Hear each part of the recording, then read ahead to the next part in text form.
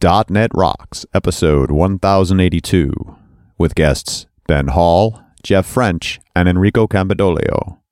Recorded Thursday, December 4th, 2014.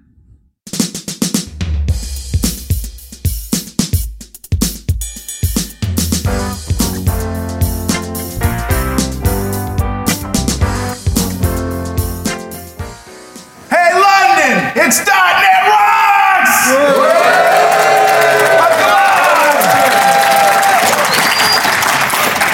Wow. Awesome. What an enthusiastic crowd. We're here in London at NDC.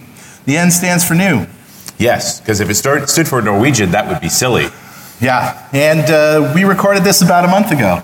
Yeah, That more was or a fun less. time. Yeah, we've had a. How was your Christmas? That was wonderful. How was yours? Happy New Year, by the way. Oh, thank you. Happy New Year, everybody. Good time shifting. Absolutely. We're used to it. I'm Carl Franklin. This is Richard Campbell. We're here for the next hour or so with an esteemed panel, and we're talking about DevOps.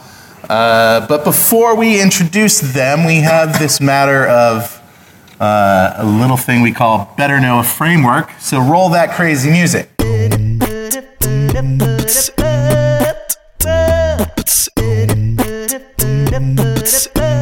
All right, buddy, what do you got? Okay, well, it's interesting.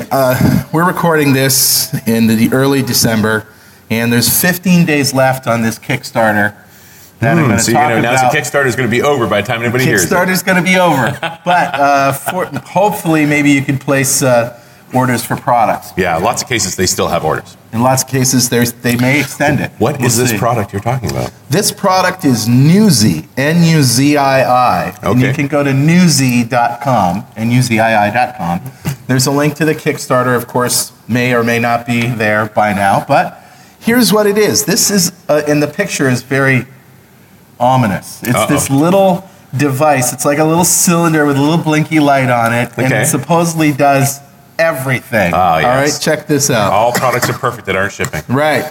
Newsy is a small device packed with an HD video camera and many sensors. Newsy controls many of your smart devices, makes your internet safer and more private. Fodder for talking later, guys. Increases the memory of all your gadgets.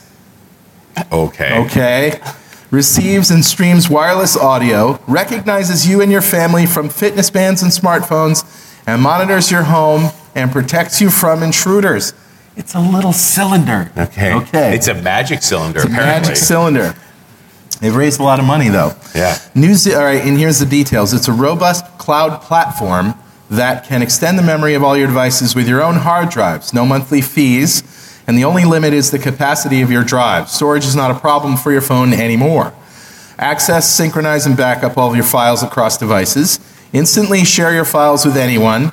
Stream your media. Does this sound like a security problem? I'm just curious. All right, well, anyway. Stream your media to any device, including TVs. Download anything you want remotely. Number 2, Newsy is a safe gate to the internet that lets you create a secure wireless network with VPN and Tor, right? Tor, that encryption, yeah, for anonymity and privacy wherever you are. Keep off intruders with firewall and malware protection. Block off ads while speeding up your internet. And 3, Newsy is the mastermind of your smart devices. It comes with its own HD camera, motion, air quality, and temperature sensor. It's getting a little scary now. Receives and plays audio wirelessly like Apple AirPlay or a Bluetooth speaker. Recognizes you, your family, and friends by their fitness bands and smartphones. Learns your routine activity. This is the weird one. Learns your routine activities and how you control your devices and programs itself accordingly. Monitors your home constantly and notifies you for unexpected events. You can view the live camera feed with one click. Works with all major smart home appliances like Philips Hue, LifeX, Google Nest, Lockitron, and much more. Creates smart recommendations by gathering data from multiple devices.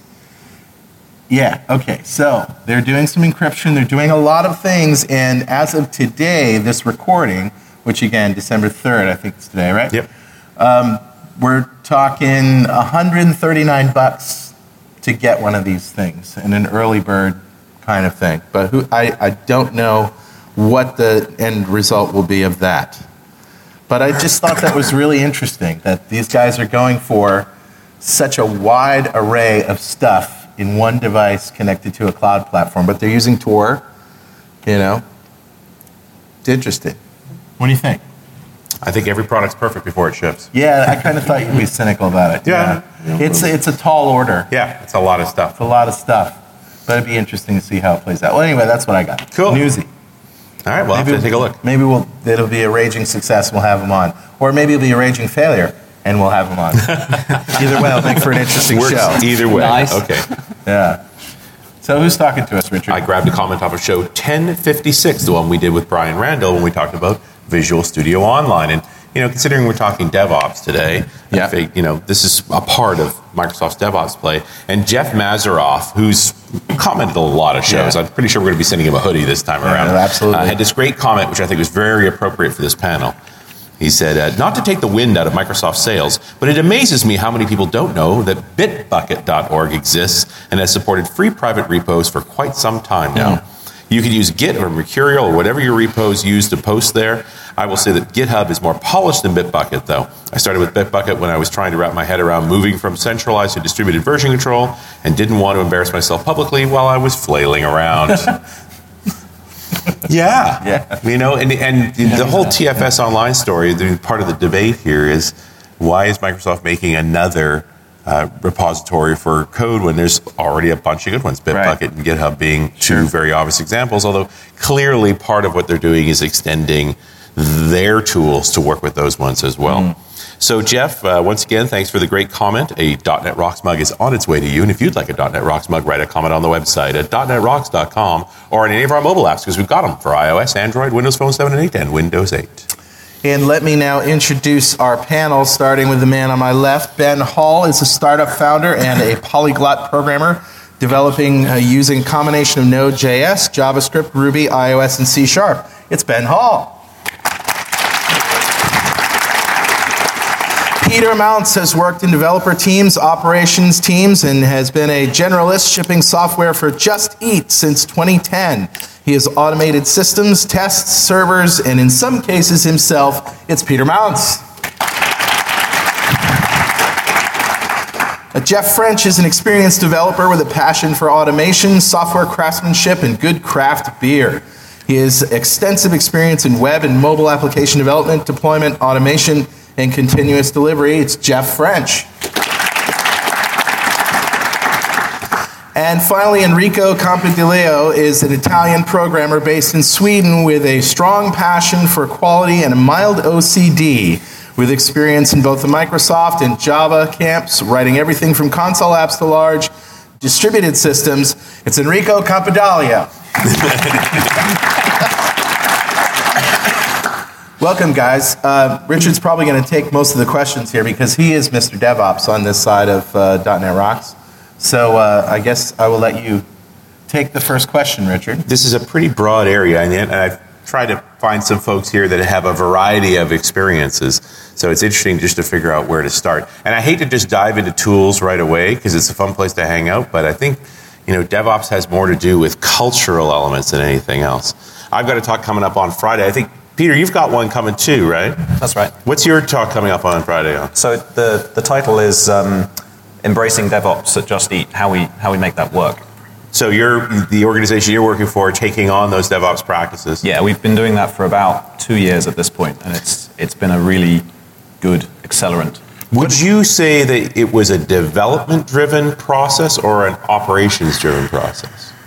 It was a decision that the engineering team made collectively, right, that we needed to accelerate the rate of change of delivering features. We looked at the current state of our infrastructure, single data center, Snowflake servers. We weren't moving fast enough. So we took a decision to move to the AWS cloud. I'm going to give away too much of my talk, but yes, essentially what we did was we made a couple of decisions up front. Everything is a pull deployment. So there's no central authority telling each instance what to be. Each instance comes up in CloudFormation, and there's some metadata that CloudFormation knows about, tells the instances in the auto-scaling group what to bootstrap themselves towards. And then the instances themselves go and pull stuff from S3, go and pull stuff from CloudFormation metadata to become a consumer web app server or to become an internal tools server. So it's very much a composed model. Yeah. They assemble themselves in the metadata. So we went into the cloud both boots first. We didn't dip our toes. We made the commitment that this is going to be automated. We're going to treat instances as disposable. They're not going to hang around for more than a day or so. And that's what we ended up with. Our debugging in production is we now can shoot an instance in the head, and if the same problem happens again at that point, we'll dig into exactly what is the problem. Let's try and look in logs. Let's try and look in monitoring. Right. So test one for every problem is reboot. Not reboot. Give us a new server. Right. Try it again. Just out of curiosity, what does Just Eat do? So we're an online takeaway provider. We're a central website, and we put menus for your local takeaways on our site. So it's a central place for the customer to go to. And is it UK-wide? Is it worldwide? I think at this point we're in 14 different countries. Okay. Largely in Europe, and then there's Brazil operations, Canada, India, and a few others that are non-Europe. Wow, okay, so it's consumer facing. Yep. And highly scalable. Yep. Yeah.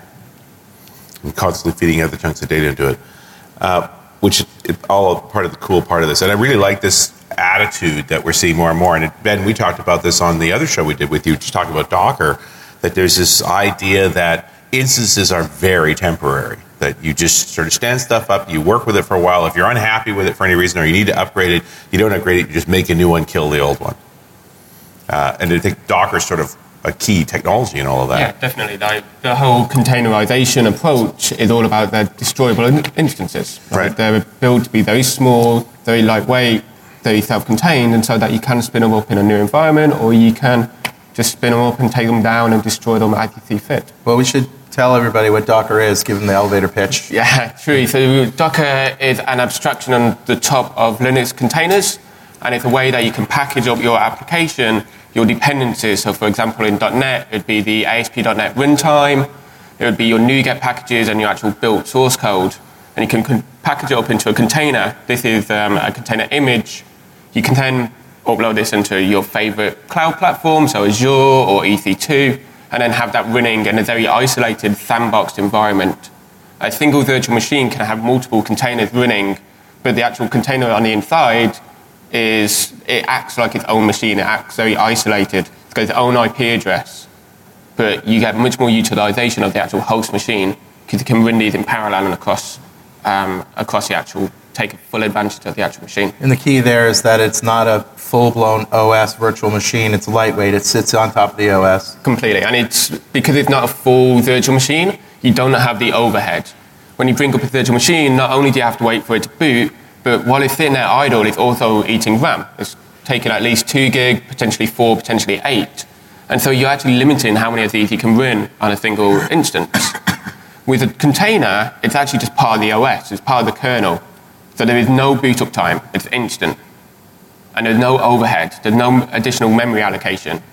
It's just a separate sandbox isolation in part of the OS. What I appreciate from talking to you about this today was that you can think of it like a process having that level of protection, but the configuration ability of the OS itself, like you have so much control that you would have at the OS level, right? Yeah, and from all intents and purposes, it looks and it behaves as its own operating system from the applications run on it.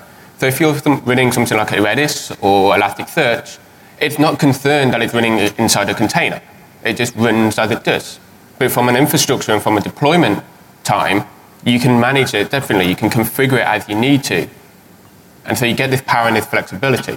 And while it's only Linux at the moment, it is coming to the Microsoft space. And then we have seen an announcement from Microsoft kind of pushing towards this container-based deployment approach. I think this is a big theme around DevOps in the Microsoft space, is that there's this DevOps movement started in the open source world, and the tooling that is known and been successful, the Docker, Chefs, and Puppets of the world, they all come from the open source arena, and they're sort of coming to Windows and coming to .NET. At the same time, Microsoft is building a bunch of stuff. Yeah. I don't know if they have a plan. I mean, I think we've all hung around Microsoft to know that often they don't have a plan.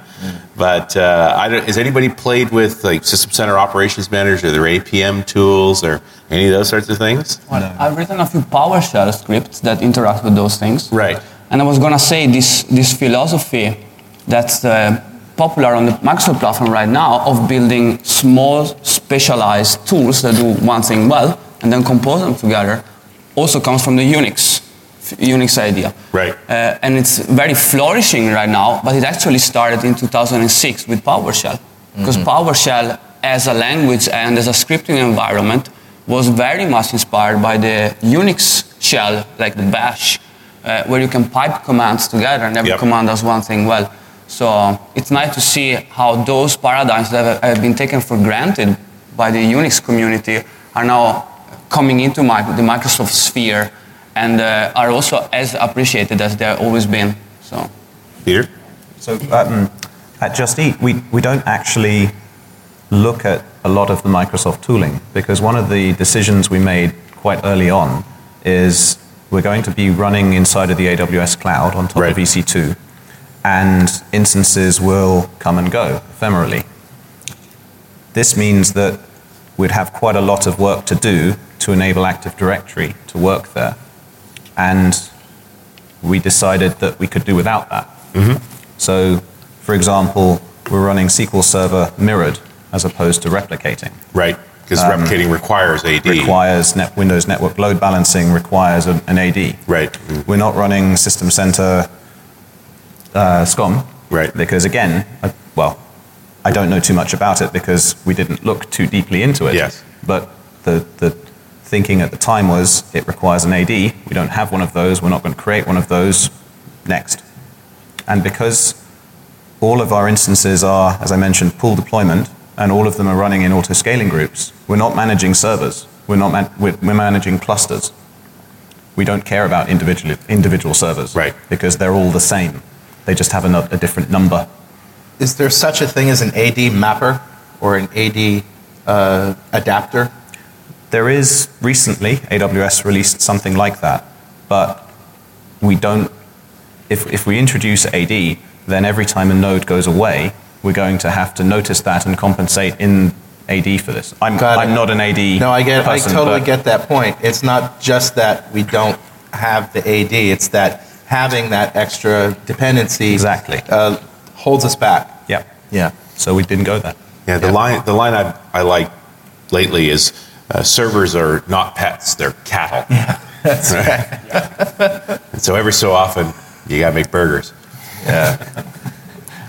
But it's also, I mean, Active Directory creates this sense of petdom for machines, right? That you put an entry, it gets propagated, it's part of a security profile and so forth, which means it's that much harder to destroy them and create new ones. Just some additional overhead. Plus, it adds, I believe, a reboot during the provisioning cycle. AWS gives you Windows instances, but it requires them to reboot before you get your hands on them because of license key management. Right. Adding them to a domain, I believe, would require another reboot because the host name needs to change and some other gunk needs to happen. And so that means that we'd be extending the launch to starting Bootstrap time by a minute or so. It's already about 8 to 12 minutes, it varies. And then we have our bootstrapping stuff that has to happen before we're ready for business.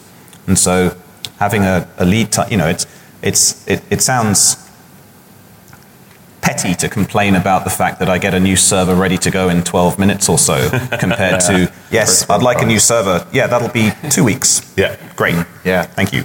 But the other when you're scaling for load, you need it, not in 12 minutes, you needed it 5 minutes ago. Yes. And the other thing that's more pet-like about AD is that they never go away. Like, pets never go away. They tend to attract more pets. I was going to say this philosophy of having virtual machines and having infrastructure as disposable, as provisionable, as needed, and much as easily thrown away. It's kind of a Yoda-esque philosophy. As Yoda says, train yourself to let go what you have feared the most of losing, right? So And the same trend that we are seeing in the programming world, where this idea of making microservices that are small enough that throwing them away is not a big problem, right? Mm-hmm. Instead of building big monolithic systems that become like pets, because you spent so many years developing them, you focus on making a small thing, and if it doesn't work, if you find a better way of doing it, just throw the old one away and make a new one. So that's, and also a point where the developers and operations kind of come to the same conclusion that it's better to just not invest so much time and throw away and build new, instead of investing so much time in one system or in one piece of infrastructure.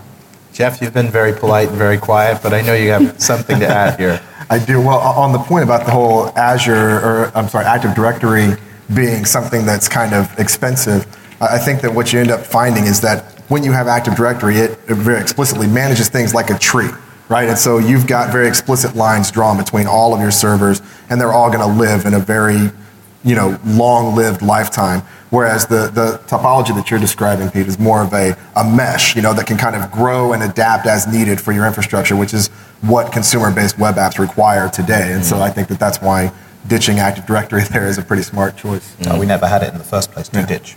Yeah, exactly. We're taking it off. Avoiding it up front. Yeah. And at Microsoft, just as 2012 R2 has come along, they finally brought OAuth and AD together.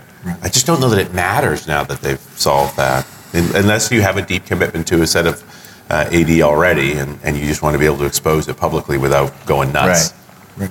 Yeah, I think that the OAuth stuff in Active Directory is really more about application development, because if you want to be able to expose, an application for your enterprise users that still needs to require your Active Directory security that you use inside the corporate firewall, then that becomes a great way to do it without, in a web-friendly manner. But for the DevOps side and running your servers, I don't know if it makes that much of a point. Oh yeah, we still make calls to our corporate AD to authenticate users. Right. But our actual production infrastructure doesn't use its own AD. Well, and it's all well and fine to create this transient model. I think we all buy into that, right up until you need to keep stuff like data. Mm-hmm. That seems to be the one machine that's still a pet, because I can't kill a database and start it up again and have good results. People are unhappy because, all the records are gone. Are those important? Yeah, it's funny how that works. And Enrico, we did a show earlier today with you. We were talking a bit about managing databases in a more DevOps-y way. Yeah. That's the data part. In the word database, not so much the base, but the data is the key point that is holding everything back from throwing it away. Right. Yeah. So all the world is grouping around this idea of, let's just throw away and provision something new. But the data, you must keep it. However, there are some ways you can, it's scary though, but you can, if you're keeping your data redundant in multiple places, then you can actually throw away one storage point and know that the same data is also stored somewhere else. And one example could be, for example, if you have an application that benefits from an event sourcing architecture, if you're that lucky, that is actually feasible and warranted to do that, you could actually have everything that's meaningful for your system as an event and persist those events, for example, in a persistent queue somewhere else. Mm-hmm. Then if something happens to the persistent storage in the database, you can just pick those events up that are missing and replay them on a new database. So redundancy. So there are ways around it, but it requires some thought and requires some architecture, thinking beforehand. That's almost like a transaction log replay backup type of thing. But at the application level instead of down on our Well, it was a place we got to in the conversation of the previous show where, and we've seen this pattern over and over again, a few shows we've talked about using NoSQL and relational stores together, where the NoSQL part is the very fast, just take the object as it is, as you've collected the data from the customer, and store it. Let the customer go, so their experience is as fast as possible, and then it's sometime later, and I'm really thinking in milliseconds, we decompose that data into a relational store. But I think, you took this idea further, Enrico, when you're saying that's now the permanent store. That is the journal of everything that happens. Those objects may change as we update the application. So you'll have, a 6-month window of this style of object, and then another 6 months with a different style of object as those things evolve. But the relational stores now can always recompose the data. They can make it into what you want. So they can be more transient. You don't care anymore because you have one source of the truth, and it's the original stored object. Exactly. although there is still a cultural thing of it's hard to let go of the database, of the relational model. Yeah. It feels very safe. Well, it's also great tooling around it. I mean, I've been a relational database guy for a really long time, and when it comes to reporting, we're all pretty happy with that. It doesn't take very long trying to write code around MongoDB to do aggregations before you're like, you know what I miss? SQL.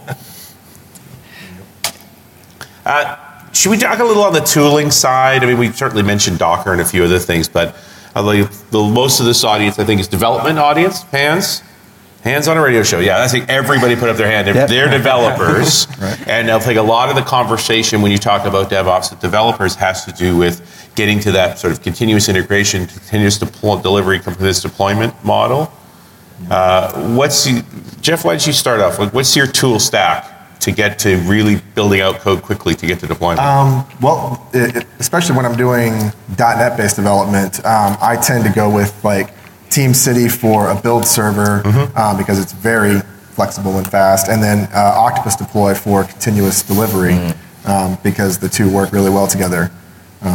And I found that Octopus Deploy really kind of answered a need I had, a real pain I had as a developer trying to get stuff out into production, where it kind of took this concept of, hey, let's package things up, let's build them once and deploy the same thing in all the different environments. And that becomes a really key part to the sort of trust relationship you have to have in sort of this DevOps relationship, where ops has to trust that the things that we're going to push to production are going to work exactly the same way they did when they were verified in QA, right? So that repeatability becomes key in continuous delivery, which is, kind of one of the biggest parts of DevOps. And I think one of the challenges when you talk about Octopus Deploy and talk about this is why I led with this idea of a dev-centric change to our DevOps strategy, is you do have to put a piece of software on every server to use Octopus properly. Yes. And that means you've got to talk to the ops guys about it. Yep. And I've found consistently, especially when I was the ops guy, I don't like putting software on servers. Nope. It makes me sad. So this is a problem that we solved at Just Eat with a combination of automation and changing the culture. I realize we started talking about tools, but I think the cultural point is important. Sure. At this point at Just Eat, you're on call for the code that you ship. So you put it in production and you're operating it. There is no separate ops team. Right. There's a platform as a service team or pair of teams that looks after the infrastructural services like monitoring and deployment and that stuff, the glue. But you, in a small team, you own a certain small number of components. You own the source control. You are pushing code to those components. You are on the hook for that in production. Mm-hmm. You, within the team, arrange your own rota for who's going to take the pager. Right. And you're on the... Therefore, you get to run what you want in production because you're responsible for it. That's Cockcroft's line from Netflix. Says when we started calling developers at 3 a.m. for outages, we had a lot fewer outages. Yeah, it's true. But the corollary to that is tooling. It doesn't work without real-time monitoring, because if you don't know that something's gone wrong because you're continuously pushing out code, then you're continuously pushing out code that might be wrong, and you won't know about it until a customer tells you, which is something you want to avoid. So the downside of continuous delivery is you can continuously deliver failure. Yeah. Yes. So one of the best things we introduced was, before we went to the cloud, was StatsD and Graphite. StatsD is a little Node.js daemon that Etsy wrote. It's tiny. It listens on a UDP port, and you send it messages. These are metrics. You get counters, you get gauges, you get timers, and you get something else. We don't use the something else. And then it sits there, and every 10 seconds by default pushes that to Graphite, which is a charting engine over the top of a time series data store. So at this point, we've got, within 10 seconds, a new data point on a chart, which we alert off of. Not the chart, the data, obviously. So at this point, the developers are highly encouraged to write tests that run in production, checks, alerts, that assert happiness, green, that something is not on fire. And so this is the thing that was the first step change in our ability to ship code confidently, fast in production.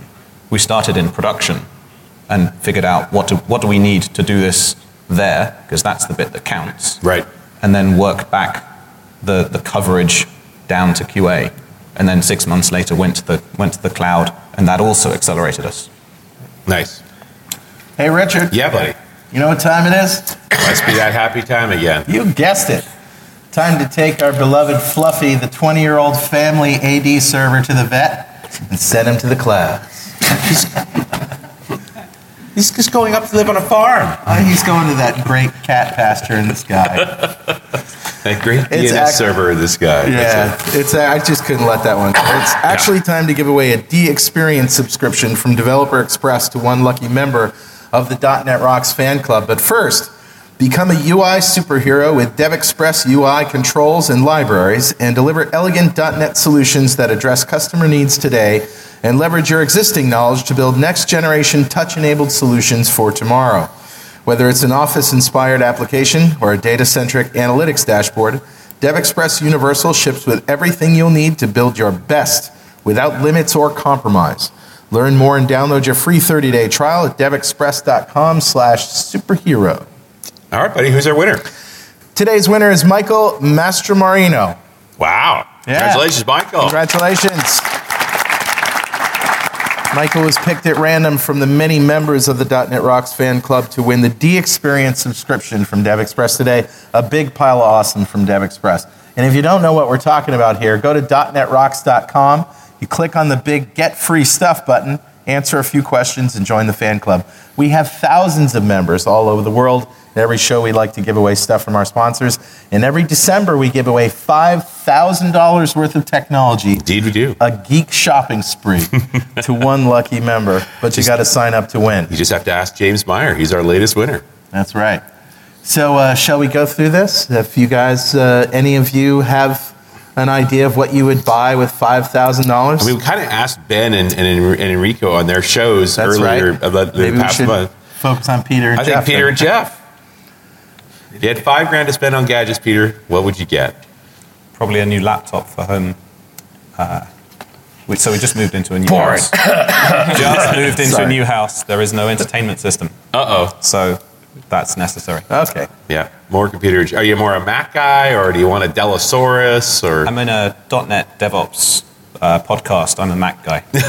Of course you are. I just saw, by the way, Dell has a 27-inch 4K monitor for about $700. Yeah. Not bad. And with a 100mm VESA mount, you can stick the NUC right on the back of it. Yeah, that's right, you could. Jeff, $5,000. I'm also a Mac guy, so I would probably go for a MacBook Pro and a couple of big Thunderbolt displays. Right. I mean, it sort of speaks to how expensive Apple gear is. Given the chance $5,000, I could at least buy a Mac now. Exactly. Yeah. Did I go there? Okay. Nobody said Mac Pro because you can't get one for $5,000. Yeah, it's not. Yeah, you can buy the power supply. You can buy the power supply, right? A picture of one. 5K iMac probably costs around maybe 3,000. Yeah. Yeah, it's up there. It depends on what drives and memory you put into it too. You could easily blow out a $5,000 on a Mac if you try hard. I do appreciate that Apple's making a 5K monitor rather than a 4K monitor. Yeah. You know, they came up with a 2560 by 1600 display, like pushing the envelope all the way along. It's not that I would buy their stuff. I just know where the high watermark is so I can get other stuff. Right. Do you guys have wish lists, things that you wish either the tools did or the company did, or things that you wish would happen? I wish that I would not see job postings for companies that are trying to hire a DevOps engineer. I think that to me signals a company who their heart's in the right place because they want DevOps, a thing that they heard about, and they say, we need to install DevOps. Yes. But it's like it comes in a squirt bottle. If I spray it on the developers, they'll go faster. Does Chocolatey do that yet? Yeah. Choco install DevOps? Yeah, exactly. So those companies need to understand that what they're looking for, just like there was sort of the agile revolution over the last 10 years. Yeah. Agile used to come in a squirt bottle too. Yeah. They finally figured out that you would. I'll tell you what I want. I want Windows to not use / as a path separator. Too late for that. I want Windows not gonna fix that. to standardize on a line ending that is not CRLF, LF. And I want Max to get rid of that little clover button, which we don't know what the hell it does. Just as long as we're...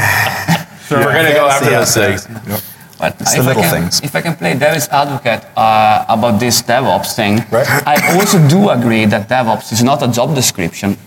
However, when I start hearing about DevOps, I got one picture in my head, and I imagine the DevOps to be the guy or the girl in the team that takes on the role of going to talk to operations, right, and be kind of the bridge between the two teams. They're the ones that put on the fireproof suit.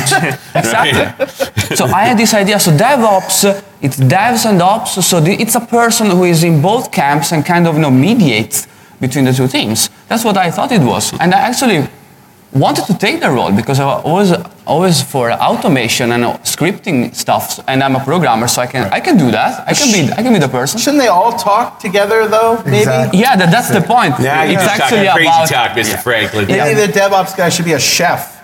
Right. You know, somebody who makes food for everybody. He just needs to know how to operate a microwave because pizza's enough, right? Like it's not complicated food. And see, and I think that's the point that we'll eventually reach. Just like with Agile, people figured out we don't need to go hire Agile people. We have PMs that just need to learn Agile processes and already have all that wonderful context of our business. Yeah. Right? Domain knowledge is what's valuable. What we really need here is, just like we have Agile coaches, we need to bring in a DevOps coach to be that mediator for 3 or 6 months and teach the teams how to work together, how to trust each other, and where not to trust each other. I see it slightly differently. I would like the job description to have a bullet item on it that says operating in production. Because the way I see it, it's your code can be wonderful in your IDE and it can work in QA until it's in front of a customer. It's not real. No. It's inventory. It's waste. And I like this. I appreciate that EE has addressed it that way. Operating in production means it tells you that it's healthy. Right. It continuously emits that it's healthy, because otherwise, how do you know right now? Quick show of hands. I did this in the alerts lightning talk. Quick show of hands. Who cares that their code is operating right now in production around the audience? Who knows? That's mostly everybody. That's not mostly everybody now. 3 people. So that's really what you get with operating your code in production. You don't necessarily need a separate ops team for that. It's a different set of skills that you probably want anyway. But I think that you get a lot of job satisfaction from from knowing that you've done a good job because it's not come back out of production. Yeah, and I completely agree. I think this is something which is kind of lacking in the .NET space. We don't really, monitoring just seems to be something which is forgot. Like once it's in production, it's like, yay, like we're done. Have you ever implemented performance counters? Well, this is probably really a good hard. reason, yes. The .NET story around performance counters and event logging hasn't been great, but this is why we shouldn't just be looking at Microsoft for inspiration. Like Logstash and Elasticsearch are amazing technologies. And they're free and they're open and they're available. Heck, SignalR will get you out and talking to somebody else. What you do with it from there, Yeah, so I think we just need, that's what I'd like to see a lot more of, is more dashboards, more visibility, more charting to show what Microsoft put this in the box. How many folks are running Studio 2012? How about 2013? Well, all right, how many is that? I'm just saying, between 2012 and 2013, so you got 80% of the room. Yeah. How many people here are using the preemptive analytics tools that are in the box in Studio? Zero hands. Wow. All right, so just for the record, included in every copy of Studio, it's really from 2010 on, but for 2012, 2013, it's even better. These are the guys who make the Obfuscator tools, which is why you never installed them. Under that is a thing called runtime analytics, and it will actually instrument down to the method level in production. You don't have to deploy anything onto the server because it interleaves into your IL, so it just deploys with the project, and it will give you real-time monitoring of what's happening in your app. And it claims to not impact performance. And that's been my experience too. Yeah, I've tested it right to the wire, slamming an IIS server as hard as I could, and I've seen preemptive analytics shut itself down rather than impact performance. And it will report errors in production directly back to TFS if you ask it to. We don't have TFS. And if you don't have TFS, it'll just call to an API. Web service or API. And the one that's in the box is a limited edition. There is a retail version of it when you want the full thing. And it's not the only product out there. I mentioned preemptive because you guys all already have it, right? That's the joke. There's production instrumentation included with Studio, and we just don't use it. So if you want to go buy something else, it's New Relic or App Dynamics. There's a bunch of them. So for us, writing a string to a UDP socket to an IP address is a fire and forget, pretty much instantaneous thing. It's easy. String is this format. Open up a UDP socket, push. I don't deny that the coding part is easy. The discipline to insert it in all the right places so that you get meaningful data, that's harder. That's what IOC is for. We're all using that at this point. Right? Yeah, you can use IOC, you can use the aspect-oriented stuff. But the real thing here is that, and I've done this before, I've done logging, and that's okay, and that's easy to do. What do you do with that data? How can you make any sense out of it? That's the key. And so I like the tools that I can buy that can analyze and make sense out of that data. You know, if they tell me what to push, I can push it all day long, and I can get stuff out of my app. But so how do I make sense of it? We tag our logs. So our logs get pushed to, as Ben described, Logstash, which then pushes to Elasticsearch. Elasticsearch is a very scalable set of Lucene indexes, I guess you could call it. Right. Very simple HTTP interface. There's a visualization tool on the top called Kibana, and that allows you to run arbitrary queries against your Elasticsearch database. And it's doable, and you certainly can. It's very easy. That's the difference. Right. So you take your text file, you're probably using a logging library, it can write a CSV file, you run an agent to ship the CSV file, you put the columns in that make your log events more meaningful. Logstash itself can enrich them on the way into Elasticsearch, although we're not doing that. We haven't needed to. And then Elasticsearch gives you very, very fast queryability over that arbitrary data. Yeah. It's shocking when you see it.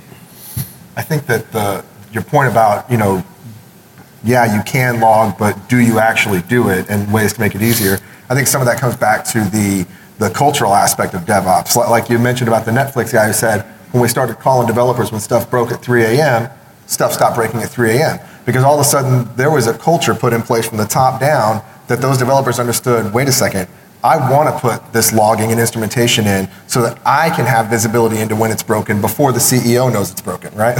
Nope. So you don't get woken up at 3 a.m. Yeah. Exactly. I don't care about the CEO knowing about it. I don't want to get woken up at 3 a.m. Exactly. Happily, in my business, I'm not going to get woken up at 3 a.m. because you're probably not hungry at 3 a.m., so you're not using my service. You have been hanging around speakers this week. Exactly. What about time zones? Yeah, time zones. So, okay, sorry. Well, I think there's a common theme Time coming. zones are annoying and just in general. Yes, time zones are bad. I think John Skeet built a whole hour-long talk about just how bad time zones are. I mean, the one theme I see coming out of this panel so far is the open source tooling is where it's at as far as actually making .NET apps run in a more rapidly deployable, measurable, manageable state. We're all nodding just for the... Yeah, you can all see, the nodding on a radio show thing's going really well. Yeah. Apart from one piece, and that's the scripting part. Right. I would say PowerShell, which comes from Microsoft, and it's not open source. Yeah. But it's there, it's built in, it's on every machine, and that's actually, I'm going to say something controversial here, it's a very good scripting language. And I know people complain about readability, it's hard to read, it's verbose, but at least it's a very consistent syntax. Every command is invoked in the same way, all parameters are passed in the same way. It's not like in a Unix world, it could be dash, double dash, triple dash, slash, space, no space, semicolon. You have to look it up. In PowerShell, it's consistent because it's convention-based. Yeah. And the proof that PowerShell really is a good scripting language to work with if you're on the Windows platform is that Octopus Deploy, for example, is built around PowerShell. Octopus Deploy is adding value on top of PowerShell, but it also lets you drop down to it and write custom scripts whenever you need it. Take control of what's happening and do something else, something maybe it's not super out of the box.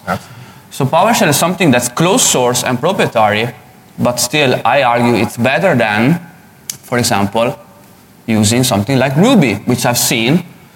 Sure, the chef approach, or the chef approach to things. Or teams writing build scripts for a .NET app in Ruby, in Rake. So actually at Just Eat, we write all of our systems build, deploy, and test automation pretty much in Ruby.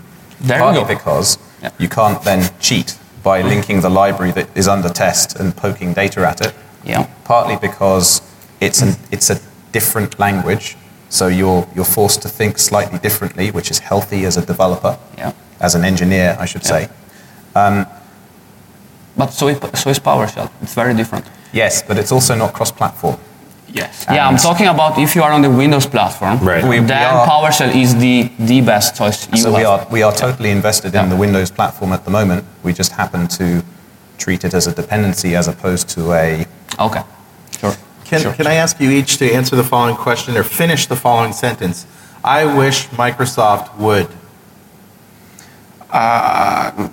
promote more open source software to their community and actually do the software already exists. I think they can do better to support and actually promote the tools and use their reach and their platform to highlight alternative approaches instead of it just being what they promote. Okay. They are getting better at that, though. Oh, completely. The new Microsoft is a very different one to what we thought 1, 2, 3 years ago. Yeah. And so they are doing it. I think there's still along more. I think that's very good in the ASP.NET team and what Scott Gustwith doing. Yes. I still think the rest of Microsoft can take some inspiration from his lead and see the advantages what that brings to the rest of the world. Yeah. It's a great thought, Ben.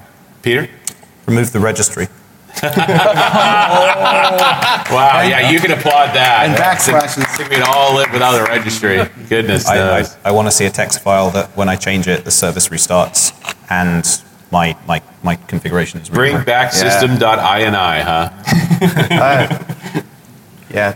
I sometimes wonder why they even need it. I don't want a central point of contention that I have to monitor to figure out what the heck. Yeah, that's sort of voodoo, too. There's is. so much in Reg that's, and Reged, the best description I've ever heard of it is doing brain surgery on yourself with a mirror. You'll find out when you're wrong, you just won't be able to do anything about it. Exactly. Jeff?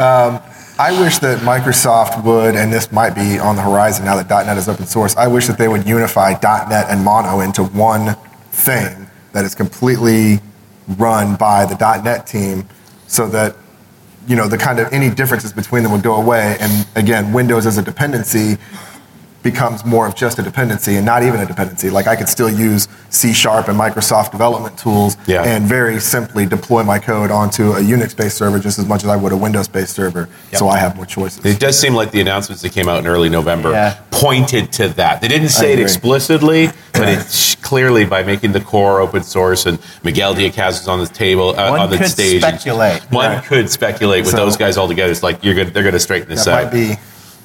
That'd be a happy thing. Yeah, that'd be a wonderful thing. All right, Enrico. What do you wish? Well, I wish Microsoft would increase the maximum length of paths to extend beyond 256 characters.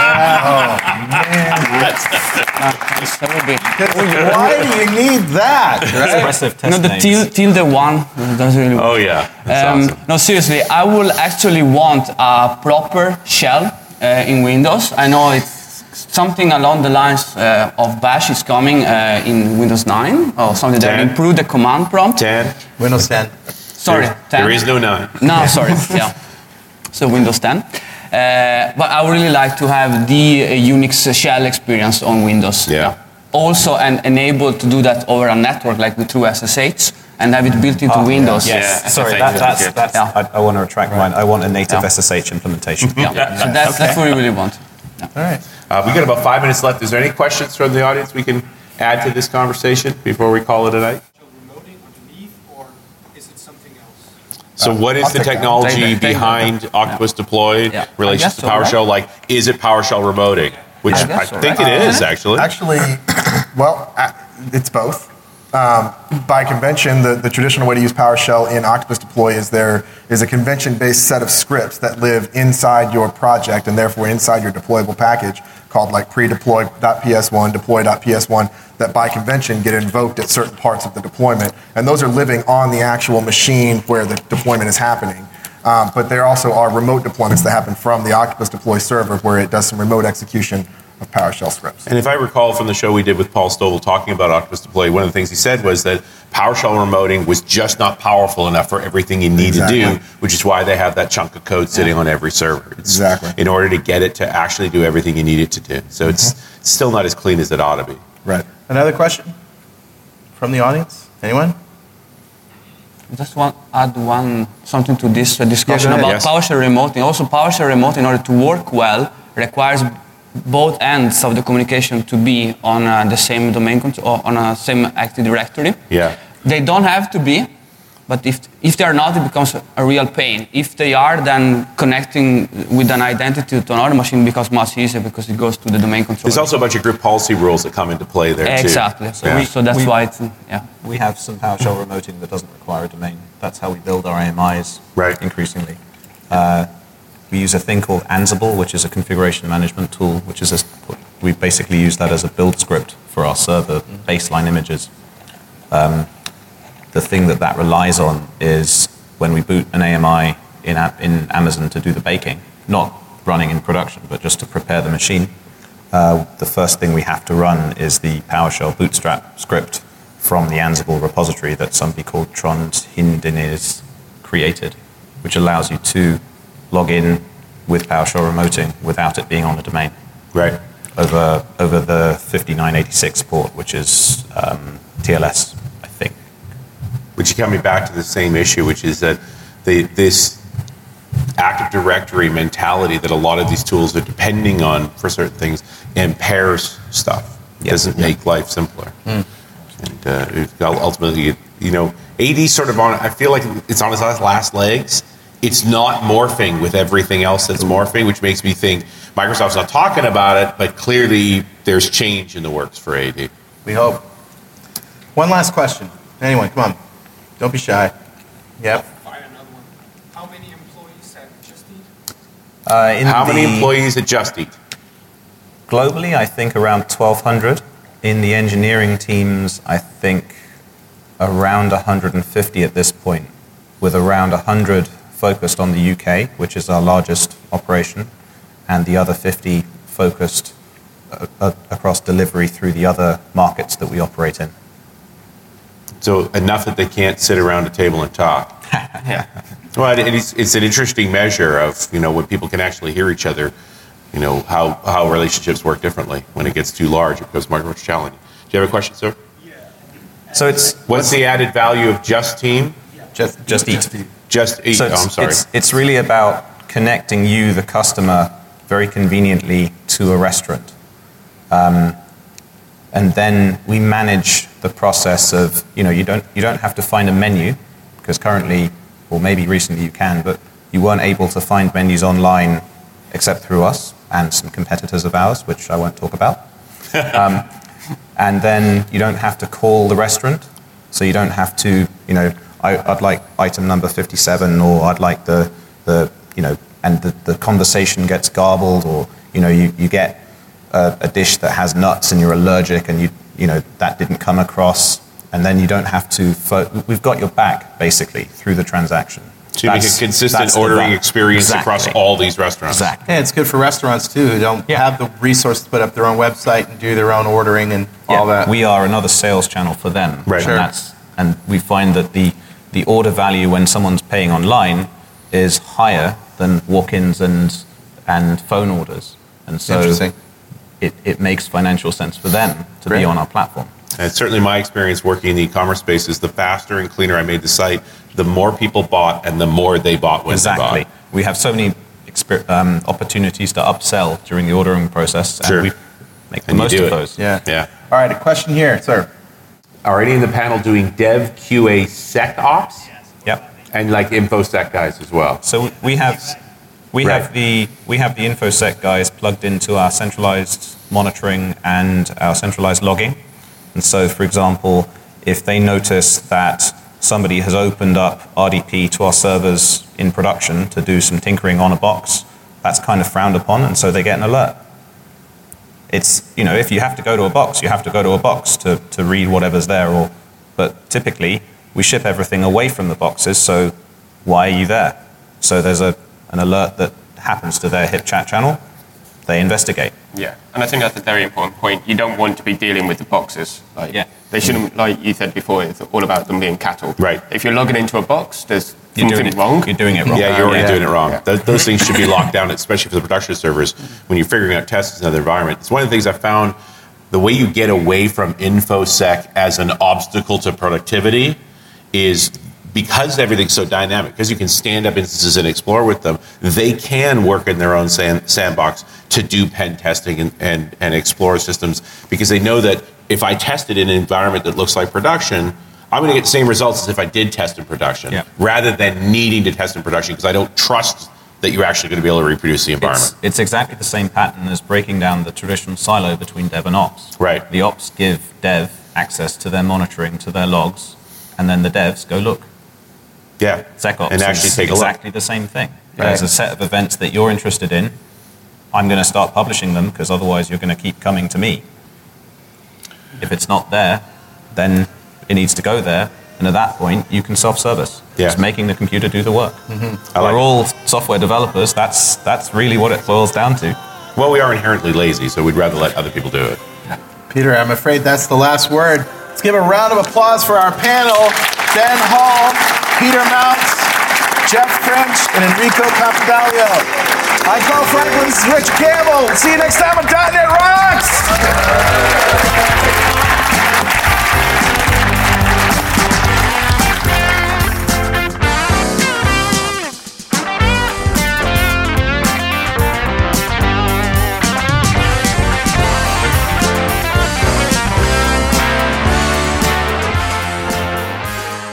.NET Rocks is brought to you by Franklin's Net and produced by Pwop Studios, a full-service audio, video, and post-production facility located physically in New London, Connecticut, and of course in the cloud.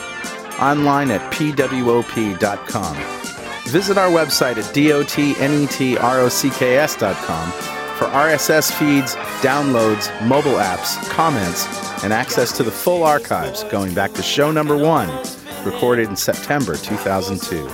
And make sure you check out our sponsors. They keep us in business. Now go write some code. See you next time. Got a transmitter banned by the FCC. Yes, I'm a type of